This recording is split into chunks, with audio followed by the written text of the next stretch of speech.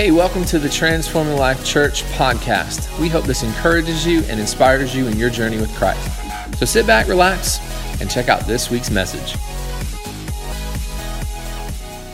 Hey, welcome. My name is Kyle. I'm the lead pastor here at Transforming Life. If you're new with us today, we're so glad that you are here. We hope and pray that you have a life-changing experience today. Speaking of life change, we had 2 people give their life to Christ last Sunday. Come on, let's celebrate that.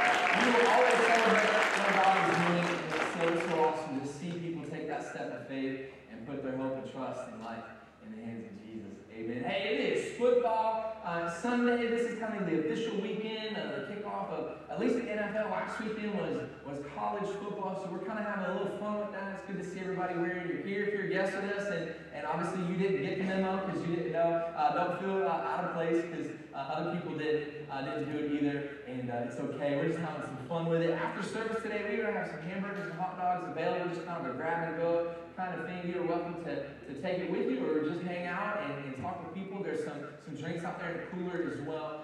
So just go out and help yourself. Let's hang out for a little bit before we go on home. I understand if you have lunch planned, but maybe this could be a little appetizer. Maybe this is a little snack before you go out to the buffet today. But man, it is football Sunday, and we're just going to have a little bit of fun with that. Hey, when you guys were growing up, it sucked when you got picked last for the team, right? No one likes that. No one wants to be picked last. You don't want to be picked last for dodgeball or kickball or whatever it is.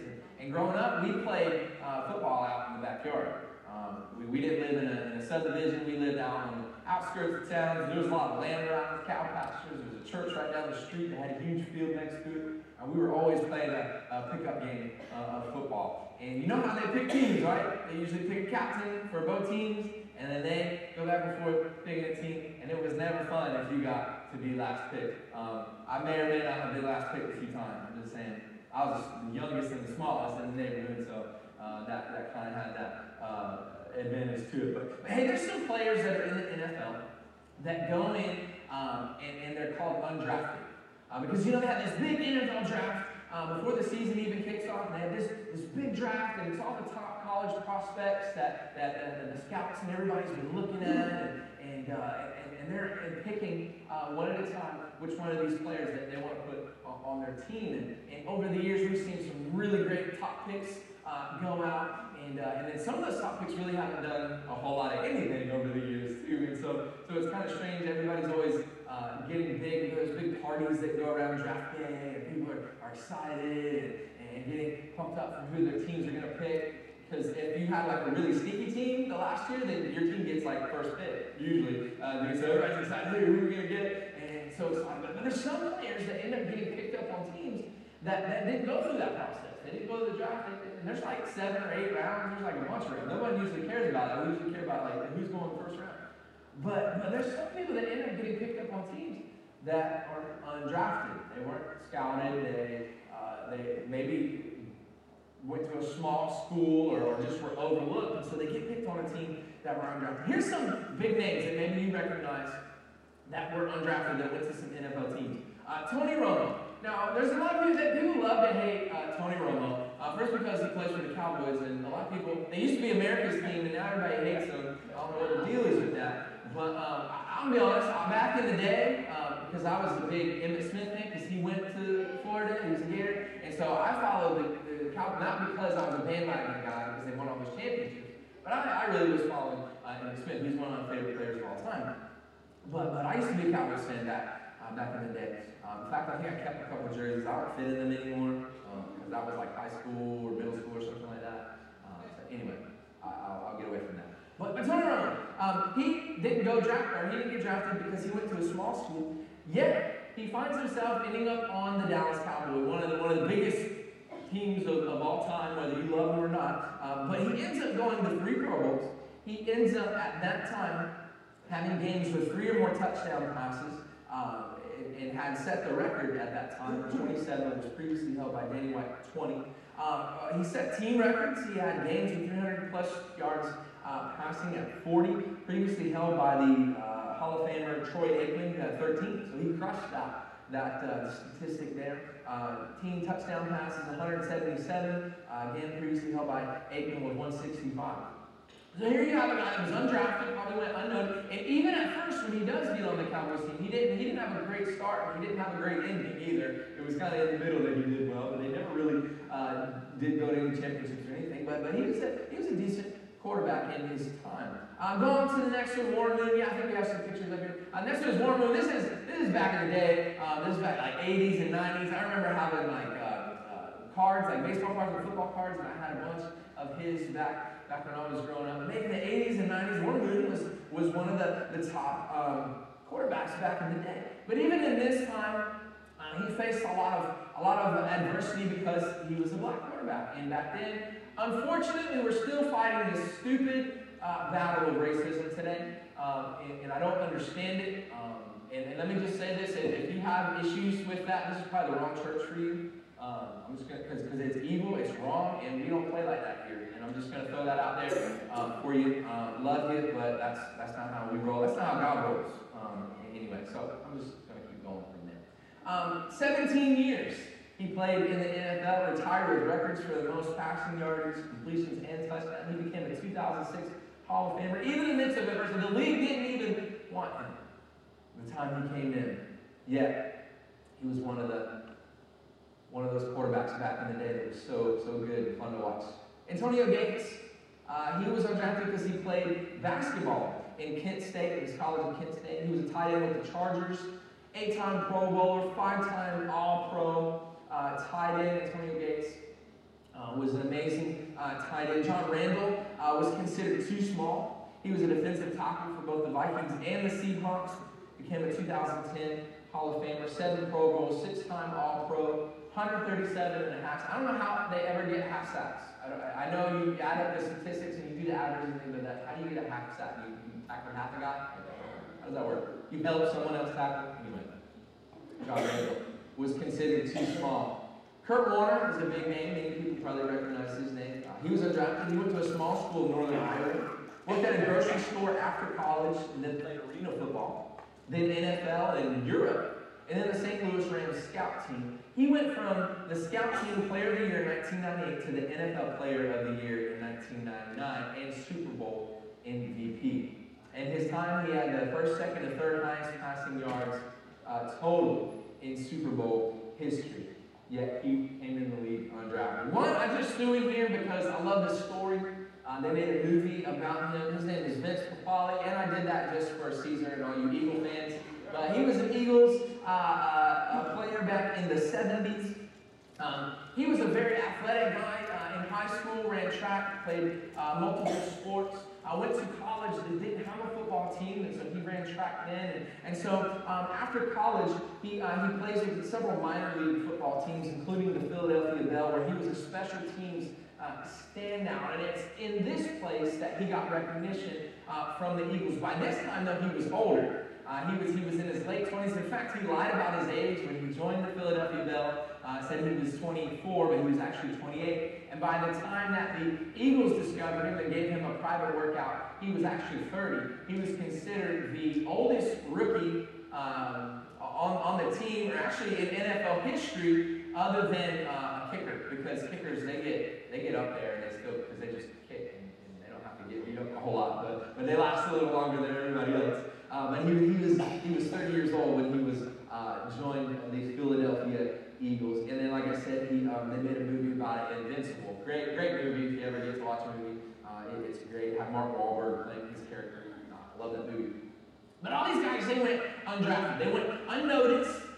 Maybe they didn't stand out in wherever they were, or maybe it was the particular school, or maybe it was their background, or in Warren Moon's case, the color of his skin. Whatever it is, they go through all this adversity, and you can imagine how they feel seeing people join teams and seeing their dreams of playing in the big leagues kind of not happen. So you can imagine what they're feeling. They feel unnoticed, unworthy, not capable. All these things maybe come up simply because they weren't given a chance. They were undrafted.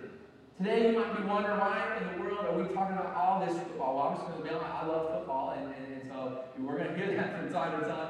But I want us to relate to this concept of undrafted, because maybe there's some of you in the room today, you feel like that sometimes.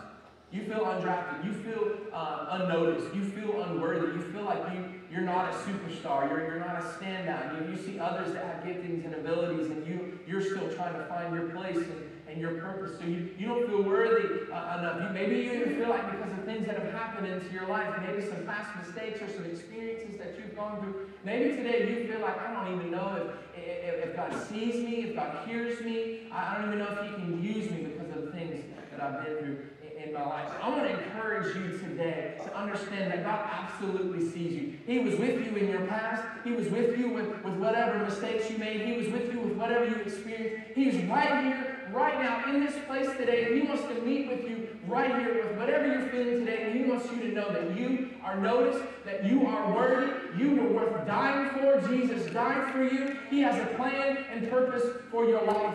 And it doesn't matter what you've been through. It matters what you make today and to make your future out of and make that future with Him. Because He's got a plan and purpose for your life. He wants to reach out to you today. He wants to speak to you through this message of undrafted today. Some of you don't feel like you're good enough. You feel like you have that place to fit. Maybe you even feel like a failure at times. You might feel undrafted today. Maybe there's a reason that you feel like that. Maybe like Kurt Warner, you know you can do it, but no one's really giving you a chance just yet. Maybe you feel like a Tony Romo where you're just in the wrong place. Maybe someone considered you not good enough. Maybe you were told growing up, man, you're just not going to amount to much of anything. They considered John Raymond too small. Warren Moon had to face the adversity of racism. Maybe you're facing some adversity in your life today to where you feel like you're having a hard time. You feel unnoticed. When we feel unnoticed, when we feel unworthy, we're unmotivated to really do anything, especially for God. It stinks to be undrafted. It stinks to be overlooked. It stinks to feel like maybe we're not wanted or unworthy. Some people think in the church that God only wants the best. But that's far, far from the truth. Wherever you are, wherever you're from, whatever you've been through in your life, you are still important to God. So important that Jesus died for you. Maybe you've messed up. Maybe you've done some things in your life. Maybe you've made some mistakes. That does not negate the plan and purpose that God still has for your life. That doesn't cancel those things out for you. That doesn't cancel out God's love for you. God doesn't love you any less because of that. So today, I want to shift your mindset. Today, I want to shift your heart. I want to focus your attention on God who saves. The perception about the church is that it's for perfect people. That's so untrue. That's so false. But the enemy will get that lie in people's head to where they will believe that I can't go to church because everybody's going to judge me. Man, here at TLC, nobody's perfect. Everyone is welcome, and this will change your life. I don't feel like you've messed up or you've done some things. Maybe you may feel like, man, if I set foot in a church, maybe you have this thought, man, the roof's going to cave in, the place is going to burn down. That's not true. God wants you here. He wants to speak into your life. He wants you to have a life-changing experience. The perception is that the bar is where you go to have to deal with your problems. The bar is where you go to drown your sorrows with a bottle. To vent your issues with your buddies after work. But the bar is the place for your problems, and the church is the place to go when you're perfect. But God can make your mess into a miracle. God can make your mess into a miracle. You are valued. You are valuable. You are worth it. You are worth saving. Your value is not based on your abilities. Your value is not based on anything that you have done or not done, but its place and its position is in Jesus Christ. How you feel about yourself is not the truth. How other people feel about you is not the truth. What is the truth is what God sees. He sees you. He knows you. He knew you before you were even born, and He has a plan and purpose for your life. Maybe you weren't voted most likely to succeed in high school. Remember when they did that? I don't know if they still do that anymore. Maybe you weren't voted most likely to succeed. Maybe you weren't even noticed a whole lot altogether. But God sees you. God has a plan for your life. So I want to encourage you today. If you're in this place where you feel like you're unworthy, you're unwanted, you don't have what it takes. Maybe you even question if there is a God, if He even sees you. I want to encourage you today that He absolutely sees you. He absolutely wants you. So I want to go through some stories in the Bible. It's a little bit different than what I would normally do and how I would teach. But I'm going to go through some different stories in the Old Testament, and I want to bring them come together in a very unique way. And then so I want to bring that together again. So we're going to go through some different stories throughout the Old Testament. So you can turn to Genesis chapter 38, very first book of the Bible. You can't miss that one. All right? So don't feel like you need to know where that is. That's right at the beginning. Genesis chapter 38 is where we're going to start. This is a person, a character in the Bible that no one really talks about. Because it's in a kind of a weird place. You have the story of Joseph and the dreams that he had, and his brother put him into slavery. And then they have this story right in the middle. So most people, they kind of skip this story to continue on with the story of Joseph and how that ends out. But there's this story of Tamar that happens right here in verse 30. It's probably the most awkward story in the Bible. All right? So parents, if you have some teenagers in the room, don't make eye contact with them right now. They may blush, or you may blush. I don't know. But it's in the Bible, and it's the story of Tamar. So I want to read through that for you. Let's read through that together this morning. Jesus, we love you, God. I pray that you would move in this place in such an incredible way, God. That there would be people here in this room that maybe they feel like they're unworthy or unwanted. God, I pray today that is the day of salvation for them, that today is the day where all that changes, God, where the momentum in their life changes, Father God, where they're set up for a comeback right here today in their life, God, and they will come to a realization that you are real, that you love them, that you have a plan and purpose for their life. God, so speak in this place that by the power of your Holy Spirit, in Jesus' name, amen. So let's check this out. Judah and Tamar. Genesis chapter 38, starting verse 1. At the time Judah left his brothers and went down to stay with a man of Edom named Hira. There Judah met the daughter of a Canaanite man named Shua. He married her, they loved her. She became pregnant and gave birth to a son who was named She conceived again and gave birth to a son and named him Onan. She gave birth to still another son. Man, somebody need to talk to them. Tell them how that stuff happens, right? She conceived again, gave birth to another son and Onan. She gave birth to still another son and named him Shelah. It was at Kezib that she gave birth to him. Judah got a wife for his firstborn, and her name was Tamar. But Judah's firstborn, was wicked in the Lord's sight, so the Lord put him to death. Then Judah said to Onan, sleep with your brother's wife and fulfill your duty to her as a brother-in-law to raise up offering for your brother. That was kind of a custom back then, that they would take their spouse if a brother or a sibling had died. But Onan knew that the child would not be his, so whenever he slept with his brother's wife, he spilled semen onto the ground to keep from providing offering for his brother. What he did was wicked in the Lord's sight, so the Lord put him to death also. Judah said to his daughter-in-law Tamar, live as a widow in your father's household until my son Shelah grows up. For he thought he may die too, just like his brother. So Tamar went to live in her father's household. After a long time, Judah's wife, the daughter of Shua, died. And when Judah had recovered from his grief, he went up to Timnah, to the men who were shearing his sheep, and his friend Hira, the Abilamite, went with him. When Tamar was told, your father-in-law is on his way Timnah to shear his sheep, she took off her widow's clothes, covered herself with a veil to disguise herself, and then sat down at the entrance of Enom, which is on the road to Timnah, where she saw that though Shelah had not grown up, she had not been given to him as his wife. When Judah saw her, he thought she was a prostitute, for she had covered her face. Not realizing that she was his daughter-in-law, he went over to her by the roadside and said, come now, let me sleep with you. And what will you give me to sleep with you, she asked. I'll send you a young goat from my flock, he said. Will you give me something as a pledge until you send it, she asked. He said, what pledge shall I give you? Your seal and its cord and the staff in your hand, she answered. So he gave them to her and slept with her, and she became pregnant by him. After she left, she took off her veil and put on her widow's clothes again. Meanwhile, Judah sent the young goat by his friend the Abilamite in order to get his pledge back from the woman, but he did not find her. He asked the men who lived there, where is the shrine prostitute who was beside the road at Enom? There hasn't been any shrine prostitute, they said. So he went back to Judah and said, I didn't find her. Besides, the men who lived there said, there hasn't been any shrine prostitute here. Then Judah said, let her keep what she has, or we will become a laughingstock. After all, I did send her this young goat, but you didn't find her. About 3 months later, Judah was told, your daughter-in-law Tamar is guilty of prostitution, and as a result, she is now pregnant. Judah said, bring her out and have her burned to death. she was being brought out, she sent a message to her father. I am pregnant by the man who owns these, she said, and she added, see if you recognize whose seal and cord and staff these are. Judah recognized him and said, she is more righteous than I, since I wouldn't give her to my son Shelah, and he did not sleep with her again. When the time came for her to give birth, there were twin boys in her womb, and she was giving birth. One of them put out his hand, so the midwife took the scarlet thread and tied it on the wrist and said, this one came out first. But when he drew back from his hand, his brother came out, and she said, so this is how you have broken it. Or this is how you broke it out. And his name was Perez. Then his brother, who had the scarlet thread on his wrist, came out. And he was named Zerah. So this is some pretty Jerry Springer stuff going on right here, okay? There's some crazy stuff. It's in the Bible, remember? You didn't know that, did you? There's some crazy stuff in the Bible. If you'll just read it, you'll find out. But this is an awkward story. It's weird. From beginning to end, there's some crazy stuff going on.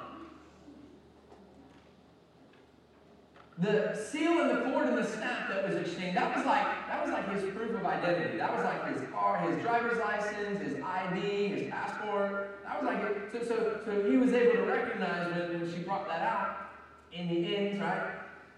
It's like he was giving away his identity in that moment. You can imagine what she's kind of thinking. Like, okay, like, this is supposed to happen. Like, I get my husband's brother, and now he don't want to have kids with me, and now she's sleeping with her father-in-law. Like, you can imagine how she may be feeling, or she might have been considered undraftable. But the next story we're going to go through is the story of Rahab. So you can turn to Joshua chapter 2. Joshua chapter 2. Rahab was a prostitute, but she helped out some men of God. So let's go ahead and read that story here, chapter 2, starting verse 1. And Joshua sent a nun secretly sent 2 spies from Shittim. You got to be careful how you say that. Be careful how you say that, because that can be misread. Go look over the land, he said, especially Jericho. So they went and entered the house of the prostitute named Rahab and stayed there. The king of Jericho was told, look, some of the Israelites have come here tonight to spy out the land. So the king of Jericho sent this message to Rahab. Bring out the men who came to you and entered your house, because they have come to spy out the whole land. But the woman had taken the 2 men and hid them. She said, yes, the men came to me, but I don't know where they had come from. At dusk, when it was time to close the city gate, they left. I don't know which way they went, she said. Go after them quickly, you may catch up with them. But she had taken them up to the roof and hidden them under the stalks of flax she had laid out on the roof. So the men set out and pursued the spies on the road that leads to the fords of the Jordan. And as soon as the pursuers had gone out, the gate was shut. Before the spies lay down for the night, she went up on the roof and said to them, I know the Lord has given you this land, and that a great fear of you has fallen on us, so that all who live in this country are melting in fear because of you. We have heard how the Lord dried up the water of the Red Sea for you when you came out of Egypt, and what you did to Sihon and Og, the 2 kings of the Amorites east of the Jordan, whom you completely destroyed. When we heard of it, our hearts melted in fear, and everyone's courage failed because of you. For the Lord your God is God in heaven above and on earth below. Now then, please swear to me by the Lord that you will show kindness to my family, because I have shown kindness to you. Give me a sure sign that you will spare the lives of my father and mother, my brothers and sisters, and all who belong to them, and that you will save us from death. Our lives for your lives, the men assured her. If you don't tell what we are doing, we will treat you kindly and faithfully when the Lord gives us the land. So she let them down by a rope through the window, for the house she lived in was part of the city wall. She said to them, go to the hills, so the pursuers will not find you. Hide yourselves there 3 days until they return and go on your way. Now the men had said to her, this oath you made us swear will not be binding on us, unless then we enter the land. You have tied the scarlet cord in the window through which you let us down. And unless you have brought your father and mother, your brothers and all your family into your house, if any of them go outside your house into the street, their blood will be on their own heads. We will not be responsible. As for those who are in the house with you, their blood will be on our head if the hand is laid on them. But if you tell what we are doing, we will be released from the oath you made us swear. Agreed, she replied. Let it be as you say. So she sent them away, and they departed, and she tied the scarlet cord in the window. Now here we have this situation. God has given this land to the people, and now they're going in to take this land, and they're here in this town, and this prostitute Rahab helps out these men of God. She was a prostitute. So who was she to ask for mercy? Based on her lifestyle, based on, we don't know why she was that. We don't know what her past is. She obviously has a past. Probably has some things going on in her life. But she may have considered undraftable. The story of Ruth, another familiar story. In Ruth chapter 3, she was out of place. She was a Moabitess, acting like a Jew. She reached out for help, and her kinsman redeemer Boaz helped her. She may have been considered undraftable. Many of you know this story. The story of Bathsheba. And we know her to had a relationship with David. David's out on a outlook over his city when kings are supposed to be away at war and they're supposed to be fighting, and here you find him in the wrong place at the wrong time, and he lays eyes on Bathsheba, who's taking a bath, and he allows his thought life, because that's usually where sin begins, and he allows his thought life to overtake him, and obviously can't control himself. Sends for her to come, he sleeps with her, she ends up getting pregnant. I'm paraphrasing this, obviously.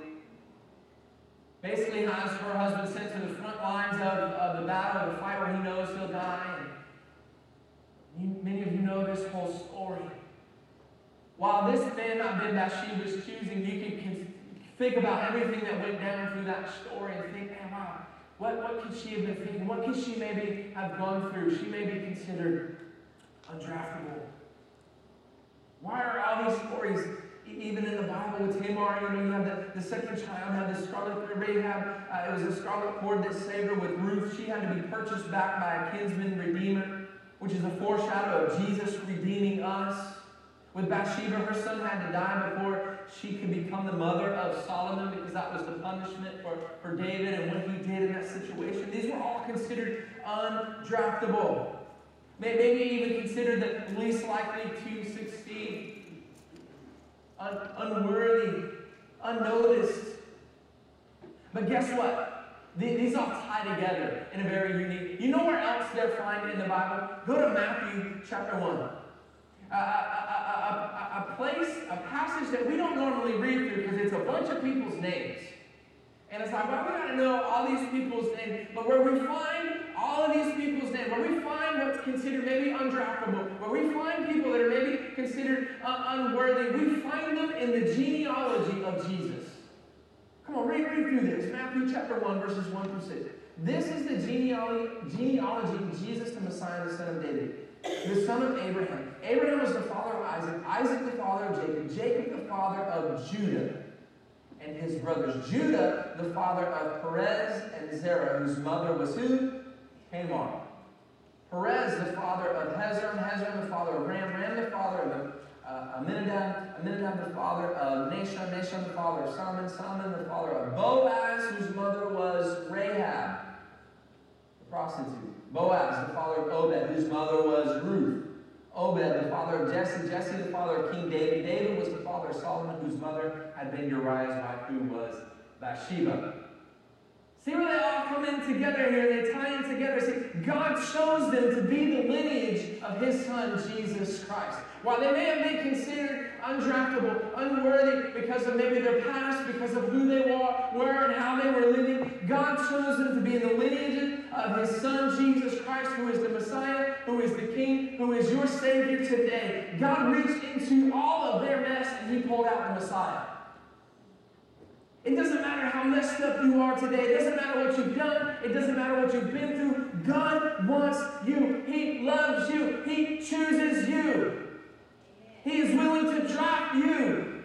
If you'll simply surrender your life, if you'll surrender your past, if you'll surrender your mistakes, if you'll surrender the things that you've been through, if you will give your life to Christ, he wants you, and he will use you for a greater plan and purpose. God uses imperfect people who have issues. Come on, we can look all around the room. Ain't none of us perfect in this room. We all have issues. We've all got stuff. We've all got a past. All of us. You got mistakes. I got mistakes. You got a past. I got a past.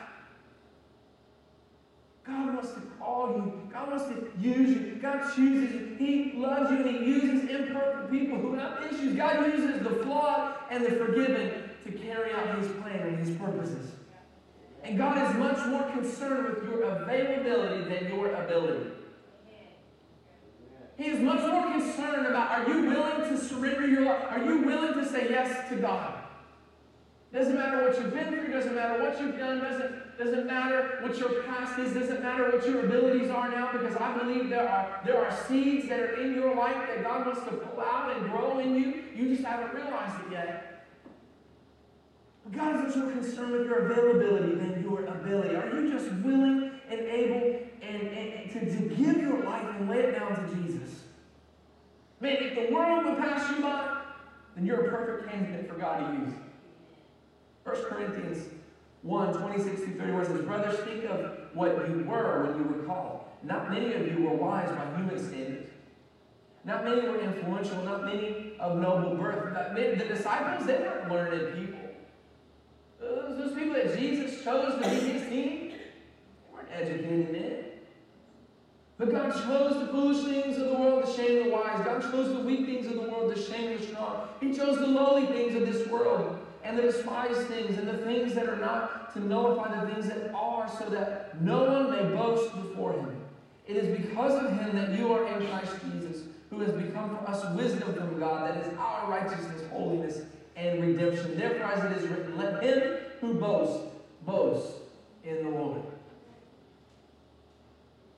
Some of you know this. Some of you have experienced God's love. Some of you have experienced God's grace. Some of you know that you were a mess, but God reached down and he saved you, and he reached you out of the pit and put your feet on solid ground. Many of you know this. So if anything, this is a reminder. This should help you fall in love with Jesus all over again. But maybe there's some of you in the room today, you feel unworthy. You feel undrafted. You feel like you can't be used, that God can't use you, that God doesn't have a plan for you. Maybe you feel like I'm too far gone for God to do anything with, but the grace of God is so powerful and it's so great that we can't run from it. There's some of you today, you need to hear this and you need to receive this. So what's your story going to be? What's your story going to be today? Is it going to be what everybody thinks it's going to be? Is it going to be what everybody saw in you when you were in high school or when you were growing up? Is it going to be what that person said and spoke over, that lie that someone spoke over your life today? Is it going to be what everybody thought it would be? Or are you going to choose to change all that today? Are you going to choose to change all that? Oh, worship team, you guys can come over. Listen, football is all about momentum. It's all about momentum. Really, a lot of times what decides who is going to win is which team has the most momentum. And there's a lot of factors that play into momentum. Sometimes a fumble can cost some momentum, depending on what team picks it up. That can cause a team to lose momentum, or that can cause a team to gain momentum. Sometimes it's a penalty. Sometimes it's a penalty that causes a shift, because maybe it's a big penalty that happens at the right time in the game that shifts momentum from your team to the other team. There's other factors, there's other things that maybe play into this. Whether things are going right or going wrong for a team can change the momentum of a game. Maybe there's some of you in the room today, you need a change of momentum in your life. You need a shift. You need something to break. You need that breakthrough that we sang about earlier today. You need a shift. You need something to change. You need some momentum in your life. Maybe there have been some costly penalties in your life for mistakes and bad decisions. Maybe you fumbled the ball a few times in this life, fumbled opportunities or fumbled some different things in your life. Maybe you've grown tired of things not seeming to go your way today. You need a shift. Something has got to change that. Can I tell you that change, that shift is Jesus Christ. It's the only thing that's going to shift in your life. It's the only thing that's going to move you forward in this life. It's the only thing that's going to negate the things that you've done in your past, the mistakes that you've made. It's the only thing that calls you worthy when you feel unworthy. And no matter what the world says, no matter what you think about yourself, no matter what the enemy tries to throw in your face, it only matters what God thinks about you. It's all about Him. It's all about Jesus. Come on, stand with me this morning. If that's you today, you need a shift. You need to turn your life to Christ. You need to put your focus on Him. You need to give your life